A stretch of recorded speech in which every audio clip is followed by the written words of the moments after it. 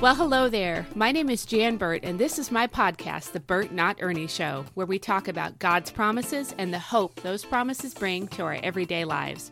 Whenever I meet somebody new, I introduce myself as Jan Burt and say, like Burt and Ernie, since it's easy to confuse my last name with a different one. And almost always people smile when they think of Burt and Ernie. That got me thinking, I'm a Burt and I'm not an Ernie. But how often do we live as if we're someone God never meant for us to be? Part of knowing who you are is knowing who you're not. Hence the name, The Burt Not Ernie Show. I'm so glad you're here. Let's dig into God's promises.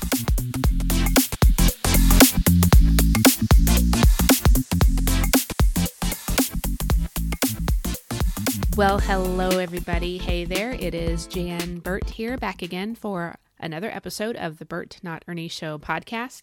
We are on episode 36, I think, today, maybe 37. I'm not even sure. That's how busy I've been as of late. But I do know where we're going to be in the Bible, which is way more important than the show number that we're on. We're going to look at Psalm 138. 139 is going to be a psalm that you recognize certain aspects of, like right off the bat. But I'm going to tell you, we're going to go back one psalm to 138, maybe a little bit less well known, a little bit less common, but there's just some good stuff in here. So, and if I'm wiggling around a little bit, it's because I am ready for bifocals and also not ready for them at the same time. So I have to keep, if you hear little noises, I'm probably lifting my glasses to be able to read my Bible clearly because I can't see the Bible and also see my computer screen at the same time. The joys of aging eyes. It's just so much fun. So, okay. All right, here we go. Psalm 138 from the Amplified. The little title of this psalm, I don't know why I said little. The title of this psalm is Thanksgiving for the Lord's Favor, and it was written by David. Okay, nobody knew how to give thanks to God for what he had done, for what he was currently doing, and for all that he was going to continue to do quite the same way that David did. So we want to read this with just thinking about Thanksgiving for all of it. All of it. And if you've never said that, if you've never just during your prayer time said to the Lord, thank you, Lord, for all of it, and then just started to think through what the all of it might be, something he did a while back, something he's doing today, and something you're believing him to do in the future, that's a really good place to start because we want to thank him for all of it. All of it. That's a great heart of praise, and he loves when we have hearts of genuine praise. And it's hard to be a genuine praiser and an efficient, effective prayer if you're not thankful, for all of it. So when I say thank you, Lord, for all of it, and then I start thinking of some specific things that fall under that umbrella of all, it's pretty great. And you get to where you can look back at things that you thought were really rough, and maybe in this specific instance, you prayed this and God answered like that, and it wasn't at all what you asked for. And at the time it was so awful, but you can look back and say, wow, I'm so glad you answered how you did. That's a way to thank him in all of it. And that grows your faith that maybe in the right now, you're feeling like he's not answering the way you wanted to. You're going to be able to look back in that same way and thank him for all of it. Thank him for what he didn't do sometimes instead of what he did do. Because if he gave us everything we asked for, we'd be a hot mess all day long. All right, I'm going to get to it. Verse 1, I will give thanks to you with all my heart. I sing praises to you before the pagan gods. Okay, real quick on this verse, but usually when we see the will, regarding this podcast, because we're focusing on God's promises, we want to say that out loud and stress what God will do for us, where he's made a promise of what he's going to do. This is us giving our will to God. Okay. So I will give you thanks with all my heart. Listen, you need to be about the business of making a decision today that you're going to thank him, and you're going to thank him with all your heart. Think about what that means. You watch some sappy movie on the Hallmark Channel, which I don't really do that. It's good for you guys if y'all do, but I'm like I get the, look, the kind of books and stuff I read are not romance novel Hallmark movie type things. That's just not. My kids in the spring, they had to say, Mom, you probably should quit reading books about like Auschwitz and stuff. So I'm just a little bit more, I'm a realist, I guess. I'm not, there's nothing wrong with that, but it's great if that's you, but it's more of a stretch for me to be able to think about things in kind of that type of a way. And so when I think of somebody saying, I love you with all my heart, that's definitely not in the literature or the television programming I watch, but I can think about it. My mom was a soap opera watcher, and so soaps were on in my childhood, and you get that kind of, I love you with all my heart kind of thing. It's that on steroids that we want to be coming to the Lord with. We really, really are deciding that we're going to give thanks to him with all of our hearts, with everything that we've got. Verse 2 says, I will bow down and worship toward your holy temple and give thanks to your name for your loving kindness and your truths. Okay, yeah, a couple things here. First of all, back there in verse 1, singing praises to the God Most High in the midst of pagan gods. We're surrounded by all sorts of things, worship and focus on things that are not the one true God. We want to be people who give thanks to God right in the midst of that. You might be the only one who's in your classroom or something that feels like this way anyway, like you're the only one acknowledging the one true God. You can go ahead and do that anyway. Let's take this verse and not think about it as thousands of years ago. Let's think about today. What does that mean for us to sing praises to God right in the midst of a society that has a lot of pagan gods? And you know what pagan gods are. I don't need to break that down for you. We all see examples of idolatry all around us all the time. We know when people worship all kinds of things. Some people worship fitness.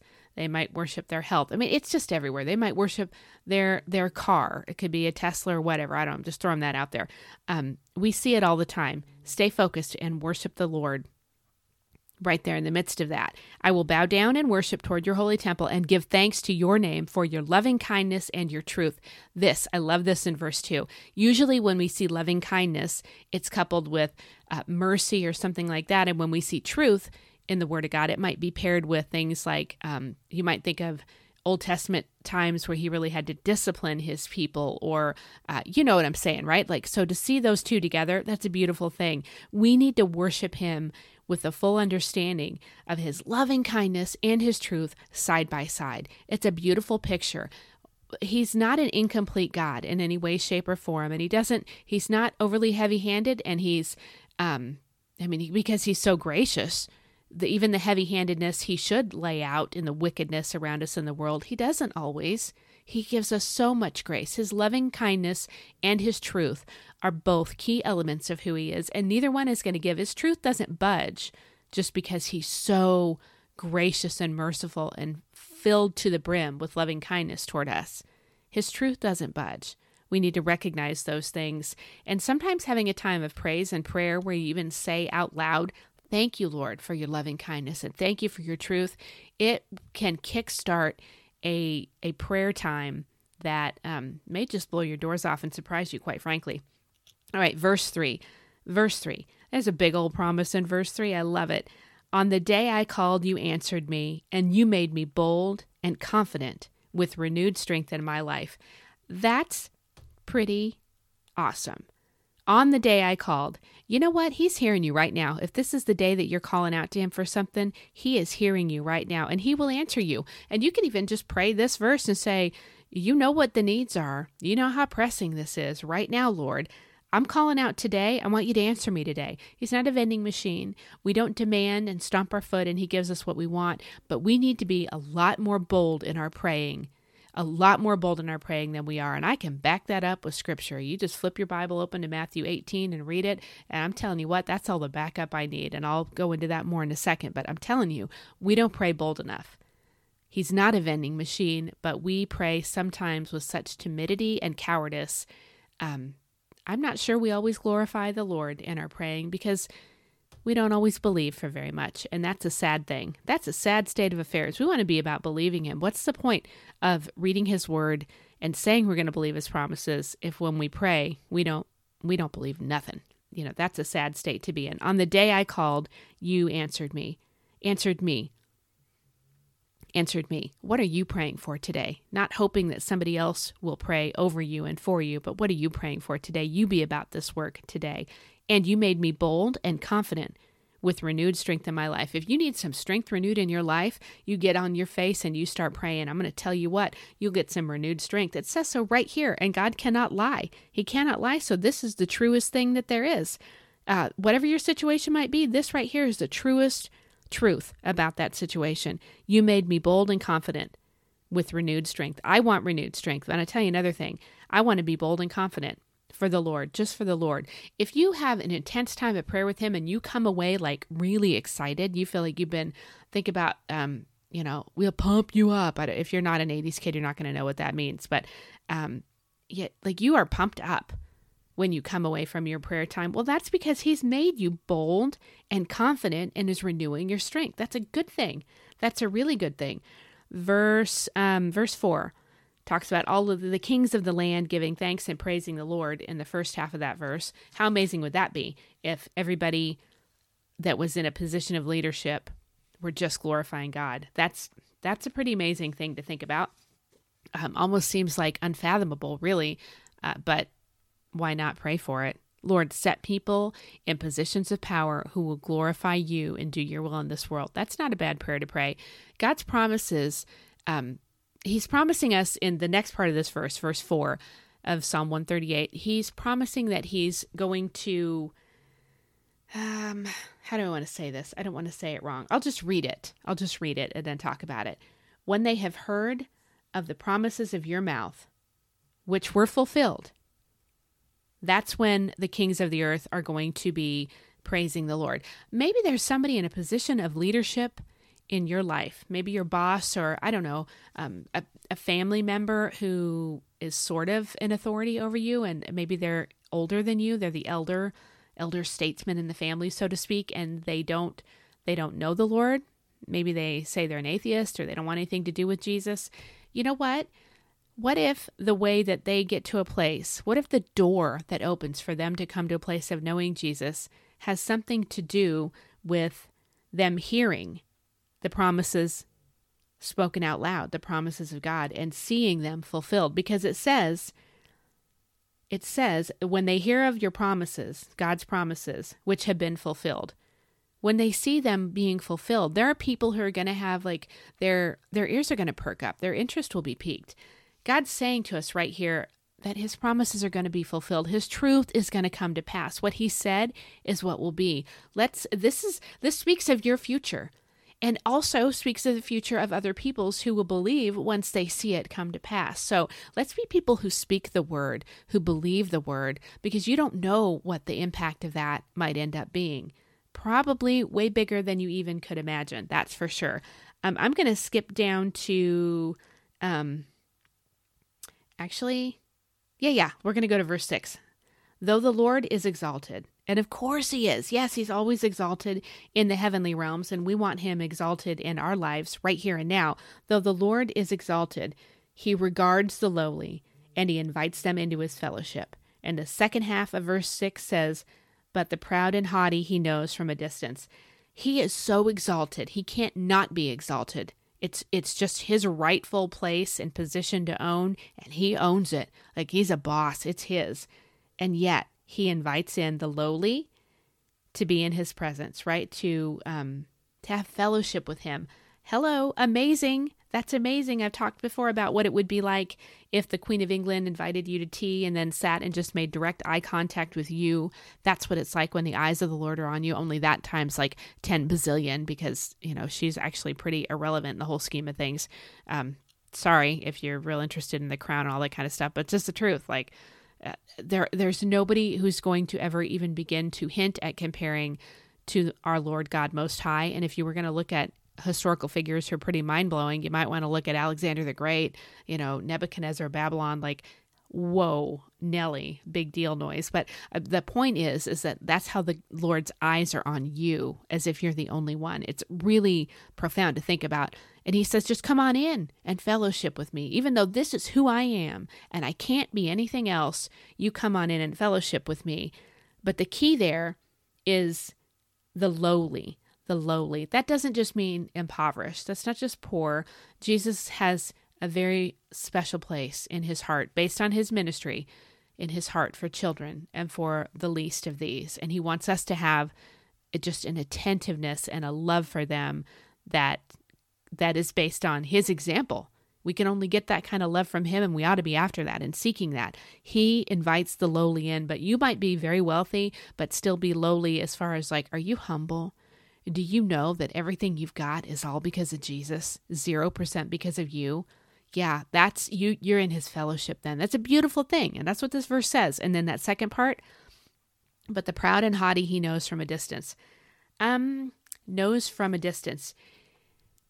This is literally what he does for us right now, invites us in to have fellowship with him. And it's also literally the answer for some people as to why they feel distant from God. You've heard it said many times that God, if you don't feel like God's there, who moved, you or God? And I get that.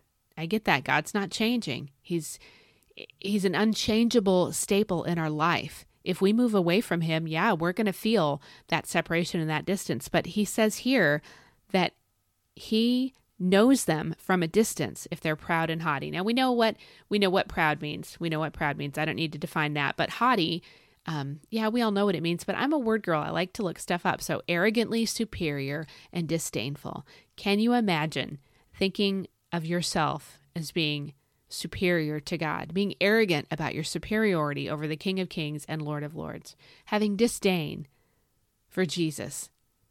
We don't really consciously think like that. It would be heinous for a disciple of Christ to think like, that's just so far outside the bounds of how we think. But if you feel like maybe there's a distance between you and God, you might want to step back and say, Lord, have I been vain at all? Am I pompous at all? Is there any snobbishness in me? Okay, I want to, this is what came to mind with the snobbishness, because we can be spiritual snobs. We can have our cliques in our churches and our small groups. We can, yada, yada, yada. You know it's true. I know it's true. We can be snobbish. The new person comes in and they don't quite fit in with our little group, and so they're on the outside.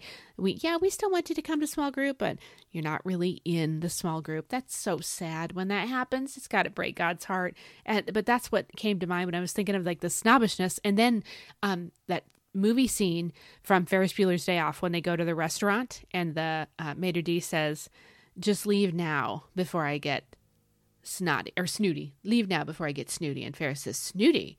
And the maitre d' says, snotty. And Ferris says, snotty. Leave now before I get snooty. Snooty, snotty, snotty. We don't want to be snooty and we don't want to be snotty. We really don't want. We don't want to feel like we're being asked to leave. Like we're outside of the closeness of fellowship that God wants to have with us because of snooty snottiness. Just kill it off. It's not worth it. So I hope that's not you, but if you've ever felt that way, sometimes you're just in a rough spot and you need somebody to say, we all go through times where we feel like God is a little bit or a lot silent. And on the other side of it, man, we're so close to the Lord. We've grown so much and it's a blessing. But there can be a difference when we get a little bit too big for our britches, and we need to just dial it back a notch and say, wow, Lord, I just want to stay in close fellowship with you. And so I'm going to choose humility, that lowly attitude of I ain't better than nobody. And thank you, Jesus. It's all grace. Okay. And that's another key thing that the Lord has really been laying on my heart lately. Give grace to others and give grace to yourself. Just do it.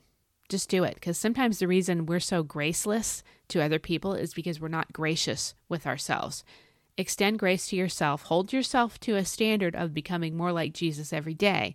Don't just say, I'm just going to go full tilt, hog wild crazy and sin's fine by me all day long. No, don't do that. But don't be haughty for very long. Check yourself in the haughtiness and don't be snooty or snotty. Okay. I think before, verse 7 and verse 8 is the big bang kind of promise, but there's like a kicker of a promise in verse 7. Verse 7 of Psalm 138, I'm just going to read it, amplified again, if you need to look it up. Though I walk in the midst of trouble, you will revive me. You will stretch out your hand against the wrath of my enemies, and your right hand will save me. All right, I'm going to read it again, and I'm going to do that thing I say to do, emphasize will.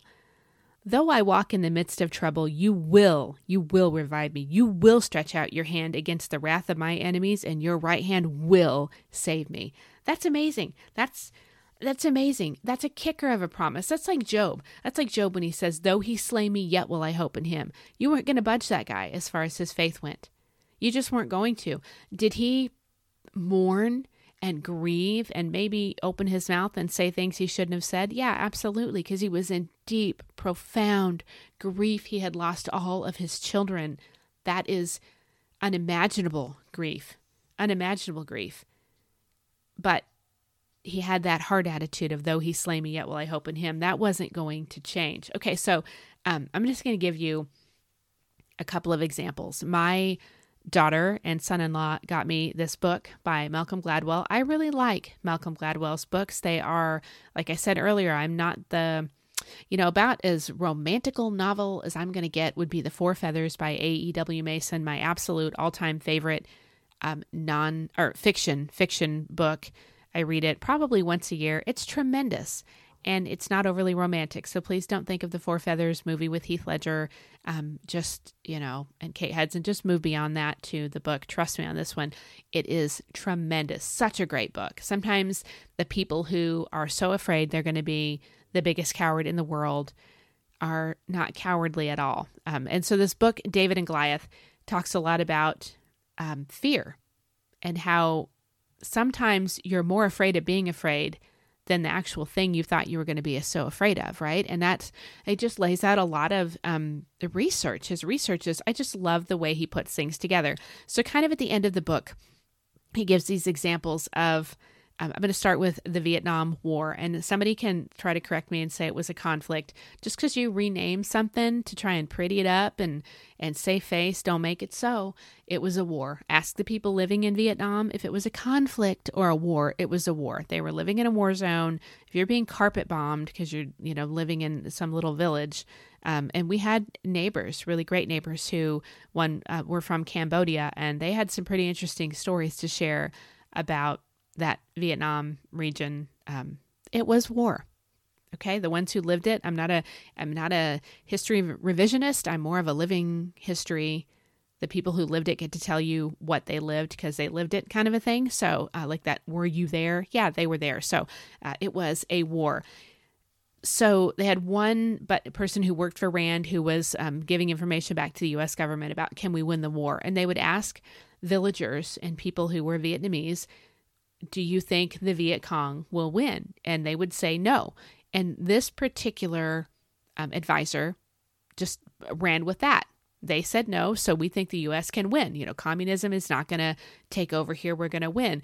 And then there was this other gentleman who had been, he was Jewish and lived in Germany and left as soon as Hitler became chancellor because he saw the writing on the wall. He was 19, and he ended up going back to interview post-war to work with the United States intelligence to interview German soldiers and kind of try to figure out, why did you keep fighting even when you knew it was all lost?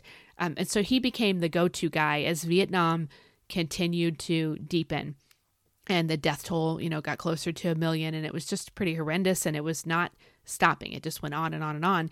He was sent in to kind of see if there were any missing pieces to this other advisor's information. And he found that that another question needed to be asked. Do you think the Viet Cong will win? No. Do you think the United States will win? No. Why? Why? I said, well, because we don't care. And the civilians are not going to get in the fight. The United States wanted them to be in the fight with us against the Viet Cong to push back communism.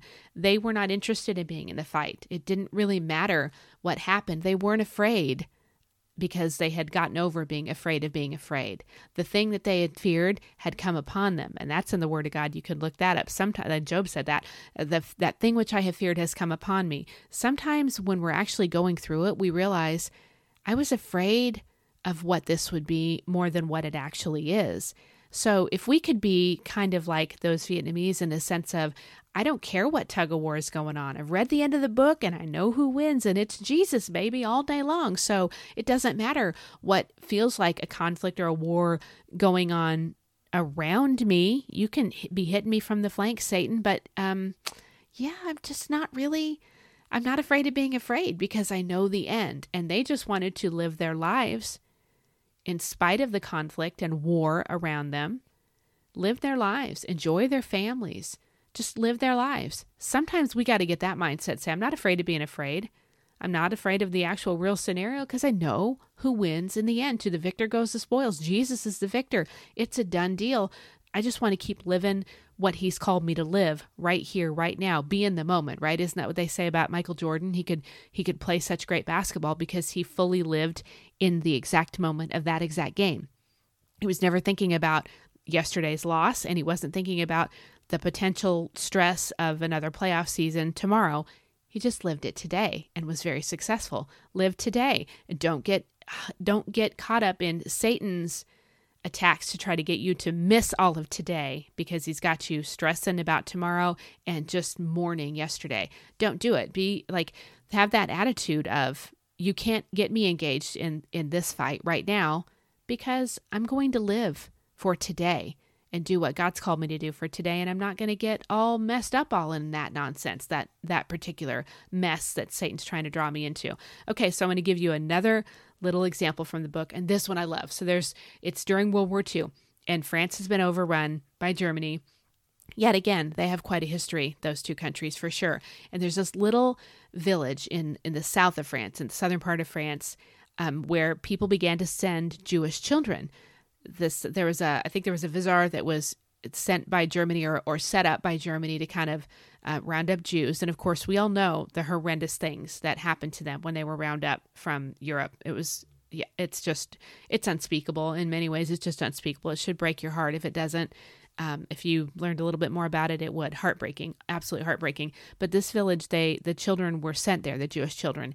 And the first time that the German occupiers came into that village to have their standard, let's look around and, roll out the red carpet for us. And now tell us where the Jews are. And we're just going to make sure you know that you know that you know. We're not going to play this game. Well, they didn't get the carpet rolled out for them. Nobody was on the streets. They wouldn't ring the bell. They didn't have a nice meal for them. They didn't take the little bit of money that they had in wartime Europe. Nobody had anything. They didn't take that and try to find a way to really, feed them to the nines and all that jazz. They didn't do it.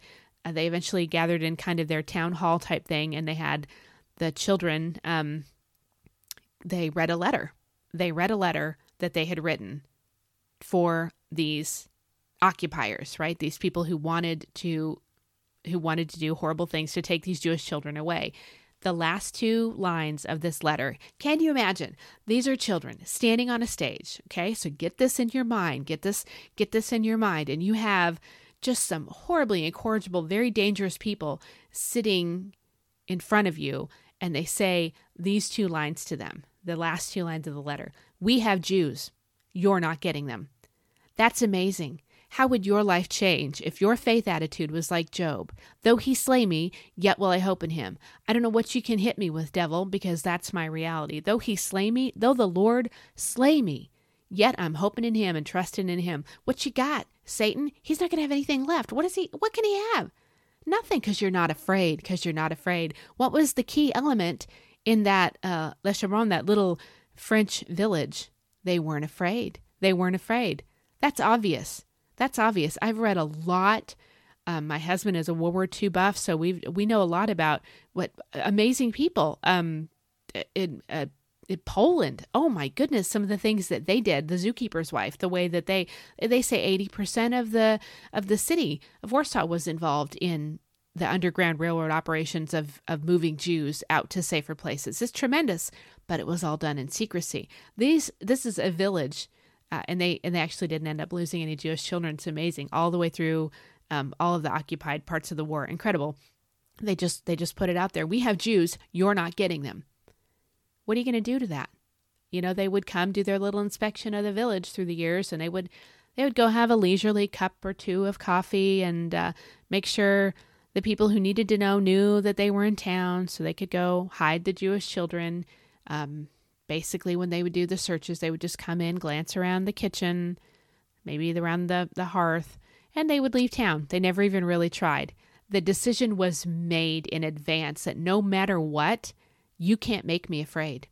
You can't influence me. If you had we have Jews, you're not getting them. If we could say this, we have faith.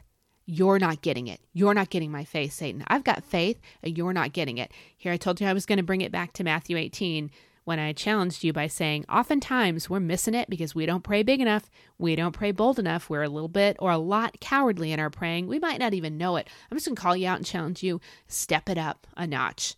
Step it out 10 notches. We have faith, and you're not getting my faith, Satan. I have nothing to fear. I'm not afraid, and you don't have anything to fear. That's all over the Word of God, in black and white and red and white. So grab hold of that and believe it, because that's your truth. You have nothing to fear. You have nothing to fear. Hey, Satan, you're not getting it. You're not getting this from me. Matthew 18, there is a widow, and she goes to the unjust judge. So this is Jesus telling a parable. He says, I'm going to tell you about prayer. Right now, I'm going to teach you about prayer. Okay, so this is me paraphrasing, but you can find it in Matthew 18. I want to say verses 1 through 8, but that might be, actually, it might be Luke 18. Yep, strike that. It is Luke 18, I think verses 1 through 8, but you'll find it if you look up Luke 18. And you can also look up Luke 11 for bold praying. But Luke 18, this widow, she's powerless. She's voiceless. She had nothing in that society. So that's the figure that Jesus grabs hold of to teach us how to pray. She goes to the unjust judge, and our God is not unjust. So he's setting it up to say, even in the worst possible case scenario, I'm going to show you how to win, how to be victorious. And keep in mind, your God is nothing like an unjust judge. He loves his children, and he answers them quickly. These are words in red. Jesus, I'm paraphrasing, but when I say Jesus said God will answer quickly, that's what he said. Will he not answer quickly? So she goes and she just drives this guy nuts, wanting justice, wanting things to be made right. And he finally says, though I do not fear God and I do not fear man, I'm going to give her what she's asking for because she's going to wear me out and weary me with her asking. Okay, so Jesus basically is saying, and then he says, and will God not answer quickly those, his children who cry out to him day and night? Of course he will, right? So he's saying that's a done deal. That's a given. That's a given. So this is Jesus talking to them about prayer, basically saying, yep, keep asking, be bold, be persistent in prayer the way this woman was. Just keep after it. Don't lose your faith. Keep asking. God's going to answer. That's like almost like a given. Yeah, of course God's going to answer. Hello, he's not anything like the unjust judge. Yes, he'll answer, and quickly. And then the kicker, the last thing he says, he initiates this parable on prayer, and then the last thing he says is, but when the Son of Man returns, will he find this kind of persistent faith on the earth? Drop the mic. What are we supposed to pay attention to in that passage? What we really need to get is he's looking for persistent faith. Is he going to find it when he returns? Are you picking up what I'm laying down? Are you hearing what I'm saying here? Yeah, you need to pray with importunity. Yep, we need to be a lot more bold in our praying. And yeah, we need to grab hold of the truth that though he slay me, yet will I hope in him. I've got faith. And he's going to find it. Jesus is going to come back. And if he comes back in my lifetime, I want him to look at me and say, yep, I found it right there in you. There it is. I found persistent faith in you. That's what he wants. We need to get bolder about our praying because he wants us bolder in our praying. He really does. He wants us to have we have Jews and you're not getting them attitude towards Satan. I have faith and you're not getting it. I hope you can say that today. And if you can't say it yet, just start saying it. Though he slay me, yet will I hope in him. I've got faith and you're not getting it, Satan. Okay, verse 8. Verse 8.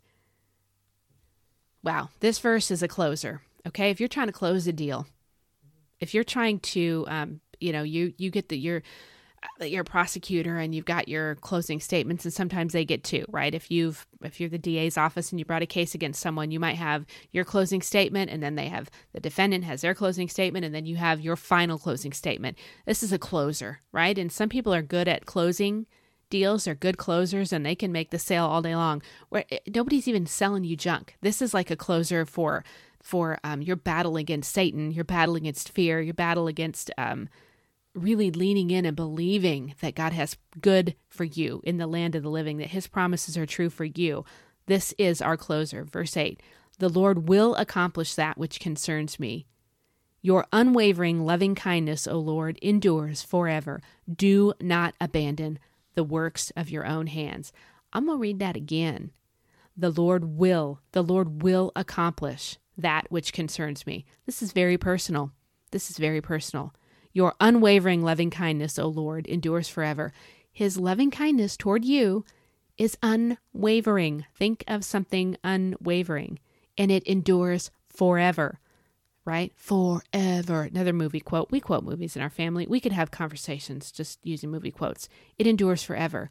Do not abandon the works of your own hands. Guess what? There's a period. David writes, do not abandon the works of your own hands, period. There's no please on that. There's no will you not abandon ? He just says, don't do this, God. He's talking to God and saying, do not abandon the works of your own hands. This is Luke 18. This is Job. Though he slay me, yet will I trust in him. This is, we've got Jews and you're not getting them kind of talk. This is, I don't care if you bomb my village. I'm not getting in this fight with you. I don't care. You need to not care about Satan so much that your needle can't be moved. This is your truth. This is your promise today. I want you to grab a hold of this. I'm going to read this last verse one more time.